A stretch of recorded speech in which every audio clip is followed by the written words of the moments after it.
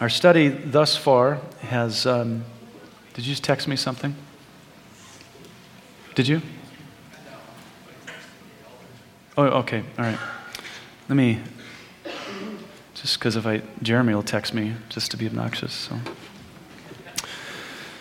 our study thus far has a number of weeks now in Hebrews chapter 11. We are in verse 30. And the text says, "By faith, the walls of Jericho fell down after they were encircled for 7 days." For 7 days. That is Hebrews 11, verse 30. Now, most people are familiar with the walls of Jericho, not just a good story for children, but a true story of faith and endurance. And in fact, the story illustrates obedience, faithful obedience, even when God's instruction doesn't make any sense to us. Okay? And so anyway, our historical narrative is actually found in Joshua chapter 6. I'd like you can turn there, or you can just stand and I'll read it to you. If you feel like you can stand for an entire chapter, that's what I'm going to be reading to you this morning, because there's only one verse in Hebrews. So please stand.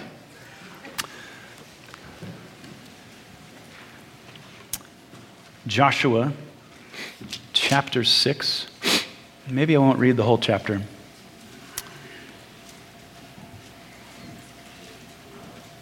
Maybe I will. It's a safe place, right, to read the Bible? All right. Now, Jericho was securely shut up because of the children of Israel. None went out and none came in. And the Lord said to Joshua, "See, I have given Jericho into your hand, its king and the mighty men of valor. You shall march around the city, all you men of war, you shall go all around the city once. This you shall do 6 days. And 7 priests shall bear 7 trumpets of ram's horns before the ark. But the 7th day you shall march around the city 7 times, and the priests shall blow the trumpets. It shall come to pass, when they make a long blast with the ram's horns, and when you hear the sound of the trumpet, that all the people shall shout with a great shout, then the wall of the city will fall down flat, and the people shall go up every man straight before him." Then Joshua the son of Nun called the priests and said to them, "Take up the ark of the covenant, and let 7 priests bear 7 trumpets of ram's horns before the ark of the Lord." And he said to the people, "Proceed and march around the city, and let him who is armed advance before the ark of the Lord." So it was when Joshua had spoken to the people that the 7 priests bearing the 7 trumpets of ram's horns before the Lord advanced and blew the trumpets, and the ark of the covenant of the Lord followed them. The armed men went before the priests who blew the trumpets, and the rear guard came after the ark, while the priests continued blowing the trumpets. Now Joshua had commanded the people, saying, "You shall not shout or make any noise with your voice, nor shall a word proceed out of your mouth until the day I say to you, 'Shout,' then you shall shout." So he had the ark of the Lord circle the city, going around it once. Then they came into the camp and lodged in the camp. And Joshua rose early in the morning, and the priests took up the ark of the Lord. Then 7 priests bearing 7 trumpets of ram's horns before the ark of the Lord went on continually and blew with the trumpets. And the armed men went before them, but the rear guard came after the ark of the Lord, while the priests continued blowing the trumpets. And the 2nd day they marched around the city once and returned to the camp, so they did 6 days. But it came to pass on the 7th day that they rose early about the dawning of the day and marched around the city 7 times in the same manner. On that day only they marched around the city 7 times. And the 7th time it happened, when the priests blew the trumpets, that Joshua said to the people, "Shout, for the Lord has given you the city. Now the city shall be doomed by the Lord to destruction, it and all who are in it. Only Rahab the harlot shall live, and all who are with her in the house, because she hid the messengers that we sent. And you, by all means, abstain from the accursed things, lest you become accursed when you take of the accursed things and make the camp of Israel a curse and trouble it. But all the silver and gold and vessels of bronze and iron are consecrated to the Lord. They shall come into the treasury of the Lord." So the people shouted when the priest blew the trumpets, and it happened when the people heard the sound of the trumpet, and the people shouted with a great shout, that the wall fell down flat, and the people went up into the city, every man straight before him, and took the city. Let's stop there and pray. Well, Father, we love you and we thank you for your word.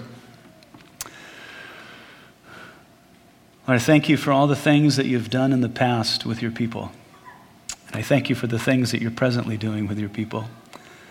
I thank you for, Lord, the history of your goodness, your kindness to us, your leadership. And Lord, I pray that as we talk about some of the things in this story and how it applies to us, I pray that you'd encourage our hearts. And Lord, that you'd be blessed. So thank you, Lord, in Jesus' name. Amen. Go ahead and be seated.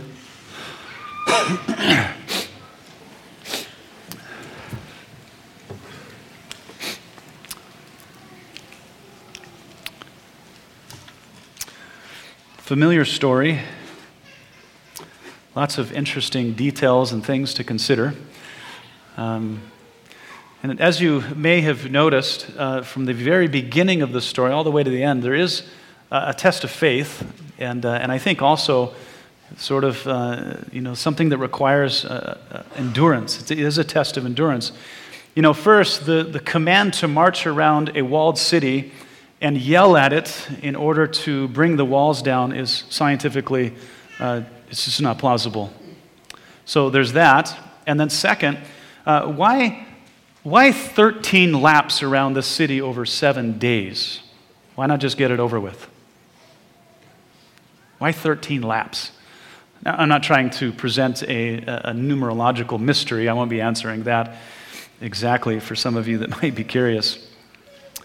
But before we answer the questions, I want to look a little bit deeper into the story, and then we'll hopefully draw some application from it. If we back up a little in the book of Joshua, there's an important detail that probably should have been in chapter 6, but instead it's at the end of chapter 5. So in chapter 5 of Joshua, verse 13, to the end of the chapter, we find Joshua, and he's there near Jericho. He's there near it, and he's probably drawing up his strategy of engagement. After all, Jericho wasn't an open village, okay? And it would require more attention than a city that was on an elevated position. Jericho was a walled city, which would need careful planning with specialized weaponry and equipment. And Joshua, of all people, he knew that because to date, he had besieged and conquered 60 fortified cities. It's not a detail in Joshua. We actually learned that from Deuteronomy chapter 3, verse 5. So how many of you here have conquered a walled city that wasn't made of Legos or Lincoln logs? That's what I thought. Joshua was an expert in his craft. He was a man of war. He was a master in the rules of engagement. I would say that when you read about the history of Joshua, both in Deuteronomy and the book of Joshua, he is one of the most successful men in the world militarily, historically. Okay, he knew what he was doing. And so there he was. He's planning the assault. He's weighing every possible approach and every potential outcome. And as he sat there deliberating, he looked up and saw a man, a stranger, standing opposite of him with his sword drawn. And so Joshua, being the kind of man that he was, he walked right up to the stranger with his sword drawn, not Joshua, but the other guy, and said, "Are you on our side or the enemy's?" And the strange man with his sword out, he said, "No. But I have come as the commander of the Lord's army." And Joshua immediately fell on his face to the ground and began to worship at the feet of this mysterious person. Now, Joshua knew instantly who it was that he was talking to, and that explains why he so quickly let up his guard, okay, with a man standing there with a sword. And Joshua said, "What does my Lord say to his servant?" And just as Moses was commanded to remove his sandals when he encountered the Lord at the burning bush, Joshua was told to remove his sandals because the ground was now sacred by virtue of this mysterious person. And it was the Lord. It was the Lord in a unique kind of appearance. And it's at this point that we turn the page to Joshua chapter 6, where the Lord, who commands his army, gave Joshua his marching orders. And so here it's at this place that whatever plans Joshua had devised regarding this engagement of Jericho would have been discarded. Hopefully he only spent 10 minutes or so. But now those plans are totally obsolete for this alternative that made very, very little sense. Maybe even had the appearance of madness. The directions, they were clear, right?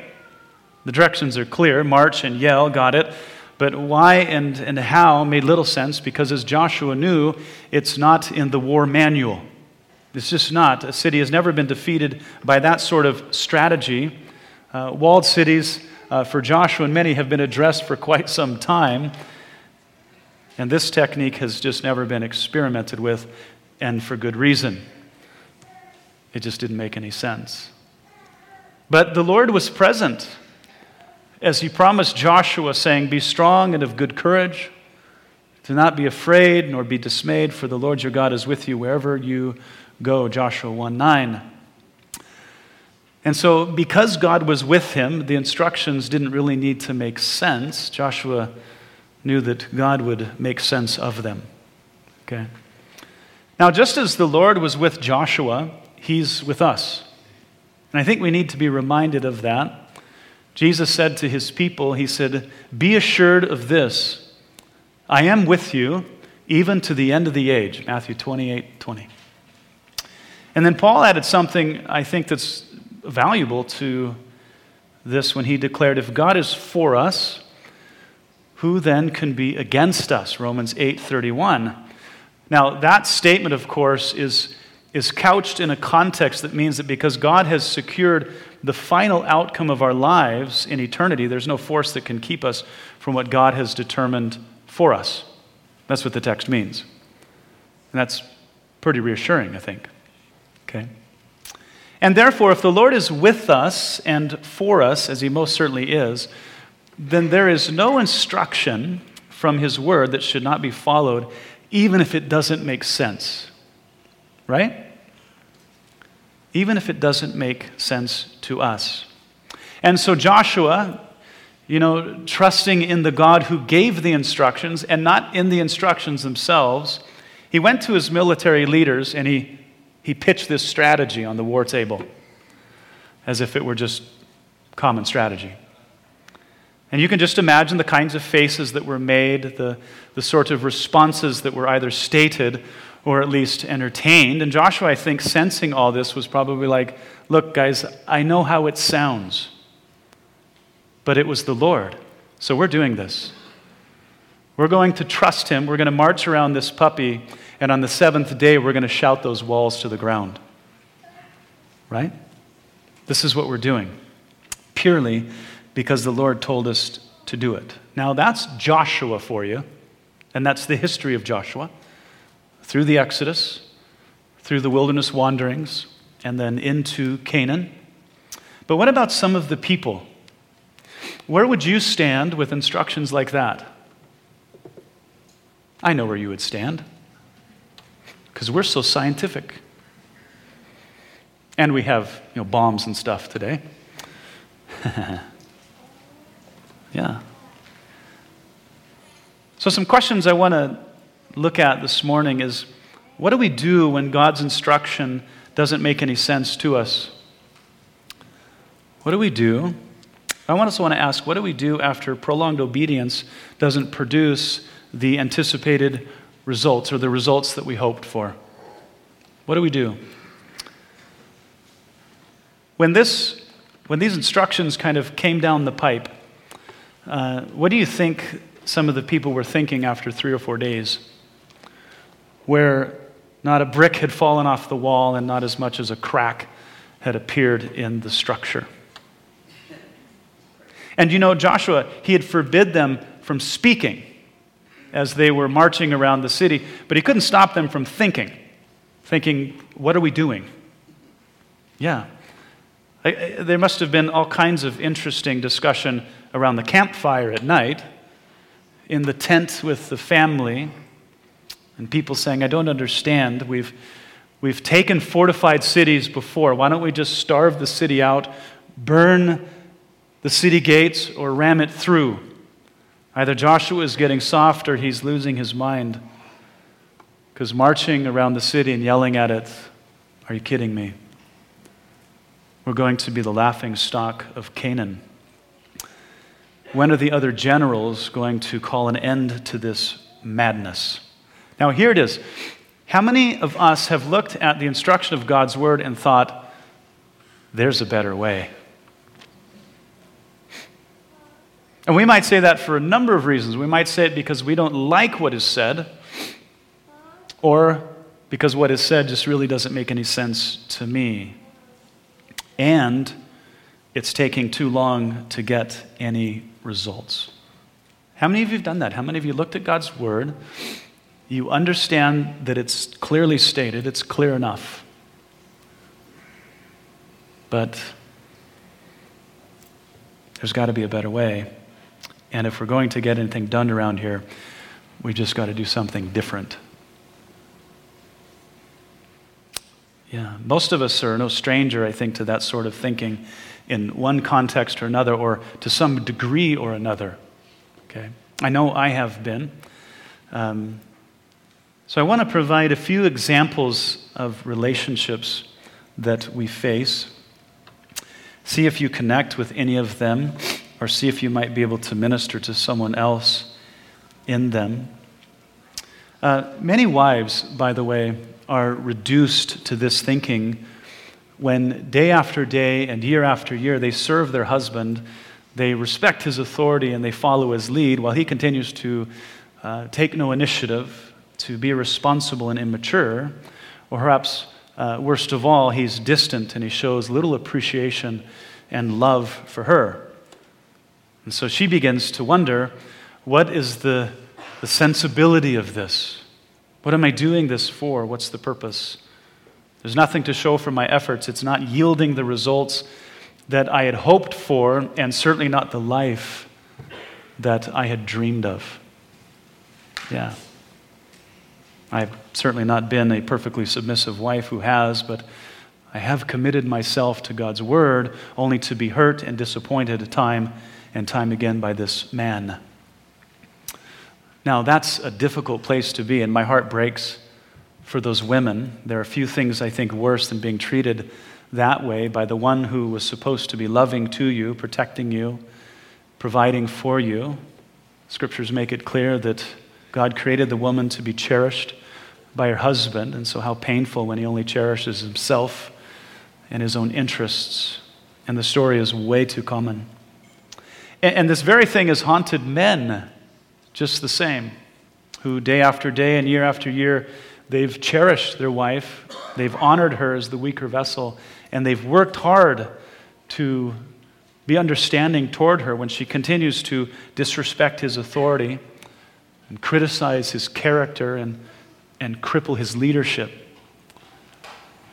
And through all of that, he wonders about the sensibility of it. Why do I keep this up? Why do I continue to cherish this woman who thinks so little of me and challenges and criticizes every move I make?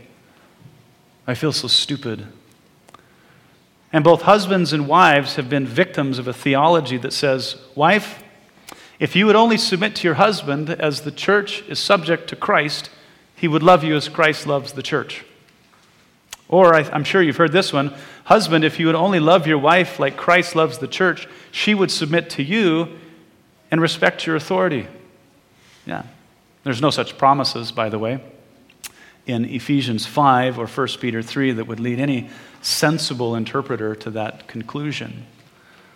Now, I know one of the passages are stated in an if-then construction. Okay? There's no, if you do this, then he or she will be the spouse of your dreams. The reality is it's a command without any conditions or promises attached. You know, see, I understand we read conditions and promises into the text, but they do not exist. And so when people do that, we harm the text and we either heap disappointment or guilt upon ourselves. Okay? And when I hear people say, if husbands would only love their wives like Christ loves the church, that the wife would then submit to her husband. When I hear that nonsense, I always say, well, you know, Jesus has loved the church, and the church has failed to submit to him. So how is your argument convincing in the context of marriage? Now, do I think it would be helpful? Yes. But the text doesn't even imply that kind of reasoning. If we follow that same kind of reasoning, we come to a very dangerous conclusion, because we could say there was a deficiency in Christ's love because of a deficiency in the church's obedience. I'm not going down that path with anybody. Amen? I'm not tracking. The line of reasoning also removes personal responsibility from the individual parties in the marriage. And I think that's scary. If a husband doesn't have to love his wife until she respects his authority, and if a wife doesn't have to respect her husband's authority until he loves her, then no one has to do anything. Isn't that what that ultimately says? I think that's dangerous thinking. And it's interesting that as our culture trends more and more secular, the most notorious family ministry in America is in favor of that interpretation. And it's a blatant rejection of the authority of God's word. Now, I know that because I read an article from them, and in my being horrified, I wrote them a letter, and it confirmed that they believe that in their letter or their article. But the real thing is since when do we justify disobedience or blame our disobedience on someone else? That'll never stand on Judgment Day for any of us in any context. Okay? The Word of God must stand alone. So I think the question is, when we look at a context like this, and we'll get to some others, what do we do when God's Word doesn't seem to make any sense to us? What do we do? And what do we do when obeying His Word doesn't yield the results that we hoped for? And I think the simple answer, of course, is the one that nobody wants to hear. It's do as you're told. Don't we love that? Do as you're told. But because of poor Bible teaching and the influence of our culture, the depravity of our own hearts, we struggle with all of that, and we will struggle. So I want to reason with this for a minute, but first I want to say something. This morning I'm not addressing the issue of the abuse of a spouse. Okay, that would be for another discussion. If your spouse abuses you, I'm not talking to you this morning, but I would like to talk to you. And if you don't want to talk to me, talk to one of my elders, because we would like to help you. Okay? So let me reason with this for the rest of you. One of the first things that we need to do is that we need to change our perspective when we read the Scriptures. We need to gain the proper perspective. We have a tendency to think that obedience to a passage like Ephesians 5 has more to do with our spouse than the text says. But you need to understand that your spouse did not provide the instruction in Ephesians 5, did they? They did not. It's instruction that has come from the Lord, and therefore your obedience to the text is unto God and not unto your spouse. Now, our obedience to the word should always be a blessing to our spouse, no doubt, but it's unto God, and it's for His glory that we perform our responsibilities. Now, how many times have you heard this text? And whatever you do, do it heartily as unto the Lord and not to men. Colossians chapter 3, verse 23. Well, I think we hear that frequently, but like we often hear verses quoted, they're never couched in their context. Well, the context of this verse just happens to be in the context of marriage, the marriage relationship, the child-parent relationship, the bondservant and servant relationship. Paul is saying, fulfill your obligation to the Lord in all those relationships. Do it heartily as to the Lord and not to men. That changes things a little bit. Okay? And then he closes with this. He says, knowing that from the Lord you receive the reward of the inheritance, for you serve the Lord Christ. I love that. I love that. You know, as a pastor, I'm always being pressured politically, socially, and all this other stuff. So how are you going to address this? What are you going to do? And I love to say, I serve the Lord Christ. I'll ask him. Because I'm not going to bow to any social agenda or political thing, because they don't call my marching orders. And that should go for all of us, right? We serve the Lord Christ. Okay? And then he says, but he who does wrong will be repaid for what he has done, and there is zero partiality. Colossians 3:24 through 25. So now let's bring that back to what we're talking about. When a wife obeys her husband and respects his authority, she's obeying the Lord and demonstrating loyalty to Christ, especially when her husband's a bum. Okay? And when a husband cherishes his wife, leading her by the instruction of God's word, dwelling with her with understanding, honoring her as the weaker vessel, he's obeying the Lord and demonstrating loyalty to Christ, especially when she's unbearable. You get it, right? You get it. You see, the mentality that we should have by faith is this: I will do for my spouse what God has called me to do, because in doing that, I honor the Lord. And I will not let my spouse's behavior, whether good or bad, derail me from honoring God. I will obey Christ in spite of him or her. That is an important distinction to make when we read and we study the Scriptures. We must see that. Okay? We serve our spouse because we're serving the Lord. Is that true? It is true. Okay?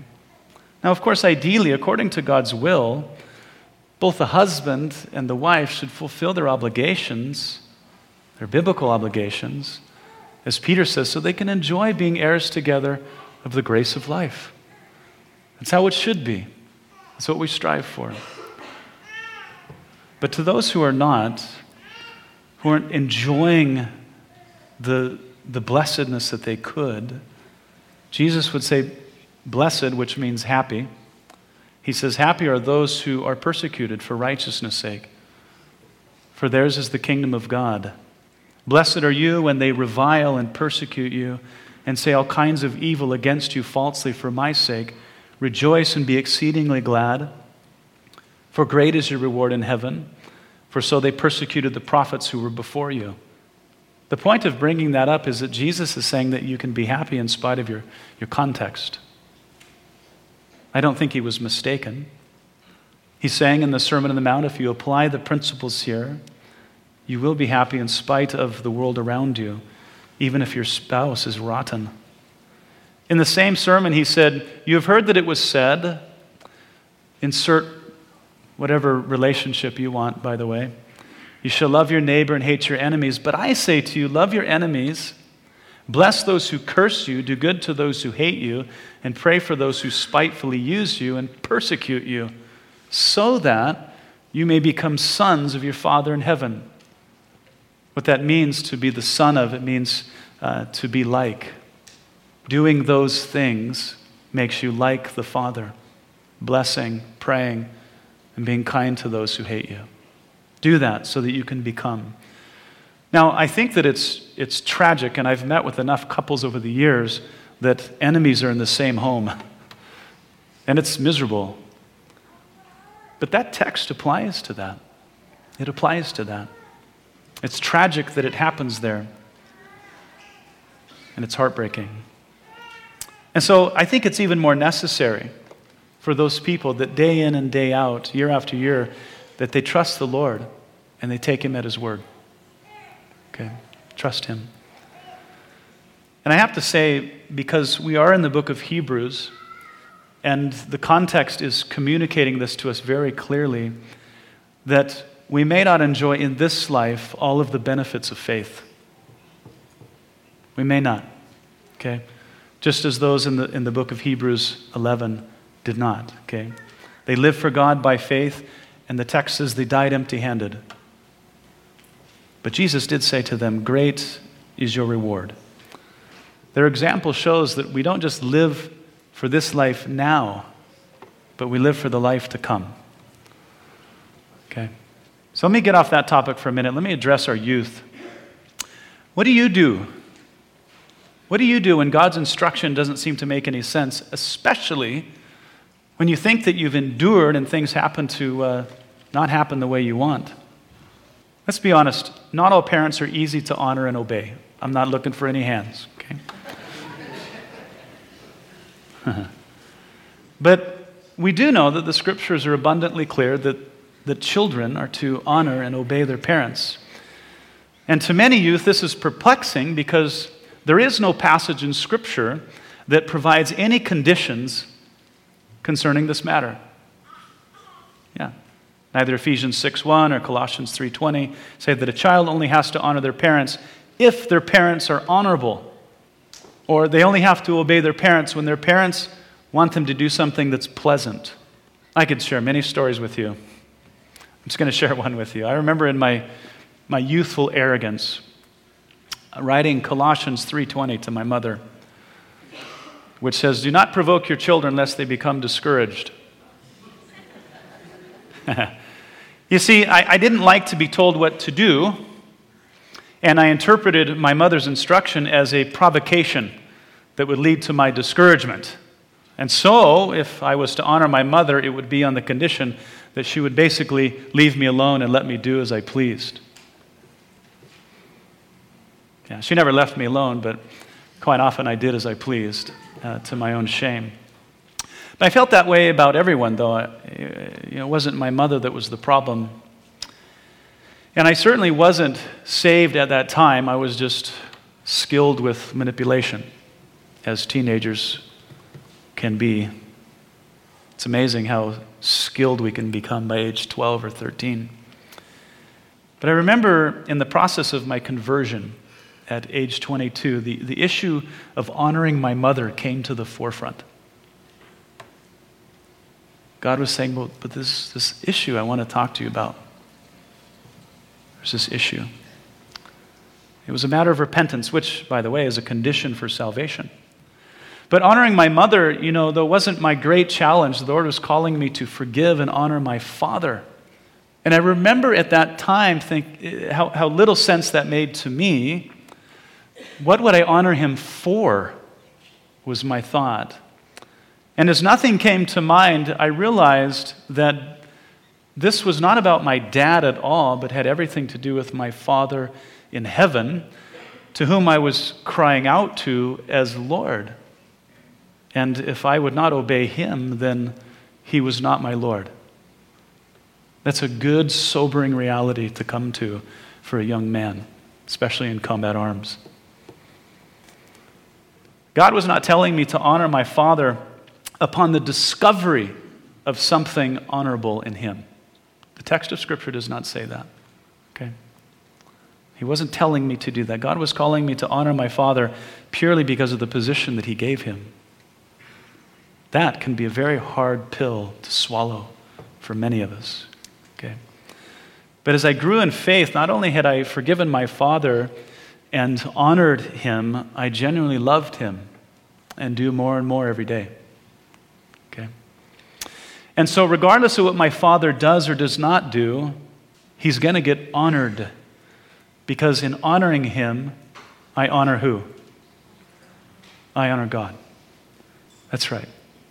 And I'm not going to let that get in the way of honoring my King. Amen? And really, it's impossible to honor God without honoring our parents. In fact, I can always tell how spiritual a teenager actually is by the degree that he or she honors their parents. Something to keep in mind, youth. Yeah. That's actually how I selected youth for ministry when I was in youth ministry. I always looked at their relationship with their parents. Okay. So you should not allow the behavior of your parents, whether good, whether bad, to derail you from honoring the one who is always worthy of honor. Okay? Yeah. And God gets to decide how he's honored. Let me move on to another example of trusting God when it doesn't make sense. I do this at risk of my reputation, or maybe my friendships. It seems to be getting more difficult, I think, these days when it comes to speak well of those in authority. Should I just let that go for a minute? It becomes more difficult these days to speak well of those in authority, especially as wisdom wanes and lunacy leads the day. Overtaxation and the increase of government overreach, that's all one thing. But the propagation and indoctrination of gross immorality from the top could gag a maggot. Okay? The stuff that's going on. And if it wasn't stated so clearly in the scriptures, I probably wouldn't be completely opposed to cleansing the land as Joshua did in Canaan. Okay? Paul taught us to abhor that which is evil, Romans 12:9. To abhor literally means to hate what is evil, to detest it. And I think I've got that down pretty well, at least in other people's lives. But in the very next chapter, Paul instructs us to be subject to the governing authorities. For there is no authority except from God, and the authorities that exist are appointed by God. Therefore, whoever resists the authority resists the ordinance of God, and those who resist will bring judgment on themselves. Romans 13:1-2. And what irks me is there's no conditions in the text. God doesn't say, be subject to the governing authorities if they rule like Mother Teresa. It's just not there. And Paul said all of this while he himself being under the rule of Rome and Caesar, a government that was at least as immoral as our own and far more brutal. But then to make things even worse or more difficult, Peter and Jude, they cast this gloomy light on those who would speak ill of government leaders. Peter says that those who speak evil of dignitaries walk according to the flesh in the lust of uncleanness. 2 Peter 1:10, or 2 Peter 2:10. And Jude says that those who speak evil of dignitaries are like those who defile the flesh, like those of Sodom and Gomorrah did. Jude chapter 1, 7-8. And then he mentions that even Michael, the archangel, when he was contending with the devil, it says that Michael dared not to bring against him a reviling accusation, but said, "The Lord rebuke you," Jude 1:9. And then for the same reason that we would not murder someone, James says that we should not slander them, seeing that they're created in the image of God. James 3:9-10. So as Christians, we're not to resist and we're not to slander government authorities.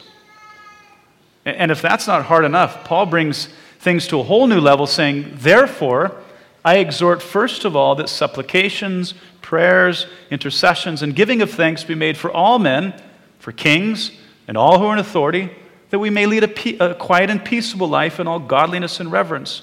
For this is good and acceptable in the sight of God our Savior, who desires all men to be saved and to come to the knowledge of the truth." 1 Timothy 2:1-4. So we don't resist the government by taking up arms or by giving them a tongue lashing, but instead we're supposed to take this to our God in prayer because He wants to save them. Ugh. Even that one person in authority that hates God and hates Christians? Yep. So let me remind you, our study is about obeying God's word when it doesn't seem to make any sense, and when obedience doesn't yield the anticipated results. Oh, His instructions are crystal clear, but there's something in us that doesn't jive with it. We just don't get it. But God would say to us, "I want you to trust me. I want you to obey my word. Do not grow weary in doing what is good, for in due time..." Now, don't confuse that for your time. but in due time you will reap a harvest. And we have to understand something. If we ignore his word and we replace it with our own wisdom, we will not only dishonor God, we'll fight against his plan and design. We'll become a part of the problem, which will make us a rebel against the king. God said to Isaiah, "For my thoughts are not your thoughts, nor are your ways my ways, says the Lord. For as the heavens are higher than the earth, so are my ways higher than your ways, and my thoughts than your thoughts." Isaiah 55, 8 through 9. How we would love for that verse to be in a different context. Yeah. So like Joshua, we need to trust the Lord, trusting that he knows what he's doing, even when we can't really make sense of it. We need to do that. Sometimes we just need to march and shout in obedience, even if it feels like madness. Okay? Even if it feels like madness. The Lord's going to do his thing in his time and in his way. And when we can do that, it's just a sign of maturity. Okay? He's trustworthy. He is good. And the truth is, only those who obey him are going to experience him in that way. Otherwise, you'll be left to your own thing. Yeah, and I tell you, I'd much rather suffer in the grace of God than outside of it. Okay, I'd rather suffer with him at my side than wondering where he is. Okay. Now, I won't lie to you and tell you that obeying God's word will bring your husband around or gain your wife's respect. It won't make your parents honorable, and it won't make our government moral. The truth is that obeying God's word won't do a lot of things that we often expect, but it will do the most important thing. It will honor God. It will honor God, okay? And as Jesus said, we can be blessed in spite of it all, okay? Some good may come of it, but maybe not. It wasn't for the Hebrews. It didn't for many that came before us. We may have to just look to our reward in heaven, but it'll be worth it. Now, I don't want to sign off without saying that there are many great rewards for obeying God's word, okay? There are, but that's not for our discussion this morning. Maybe it's in the near future. I just want to say that regardless, we need to trust the Lord. We need to obey his word in spite of how the world treats us.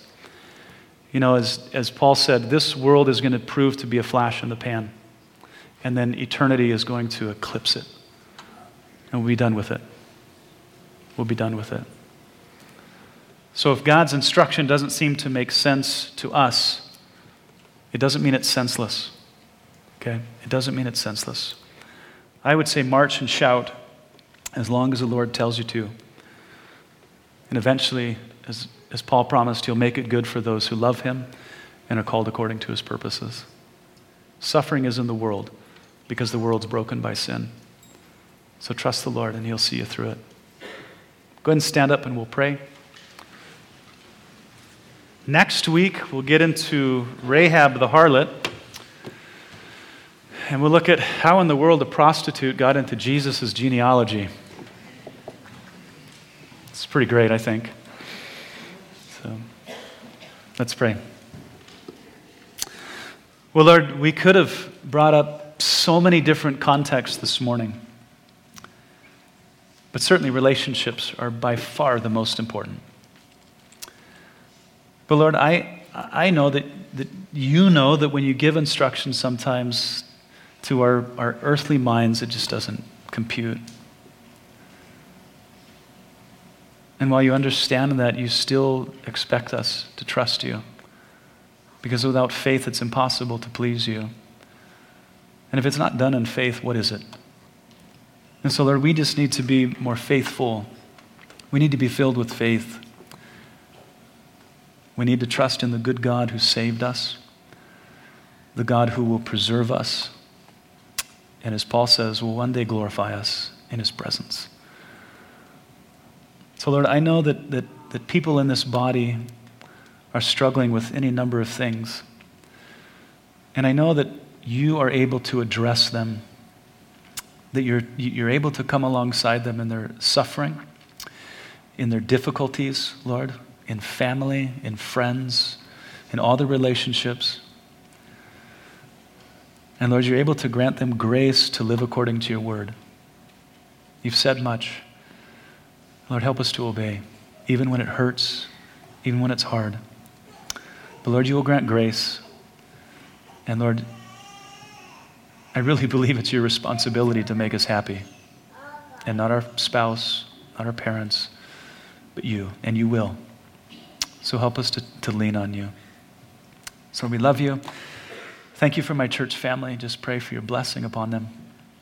And Lord, we continue to pray for Jeannie in the circumstances that she's in now. Your word says you are the God of all comfort. And so we know that you'll give her comfort. You'll strengthen her and you'll walk with her through this. And just help us, Lord, to be encouraging her, to be praying for her, and to helping her when she needs it. Lord, thank you. We love you in Jesus' name. Amen. All right. Lord bless you guys.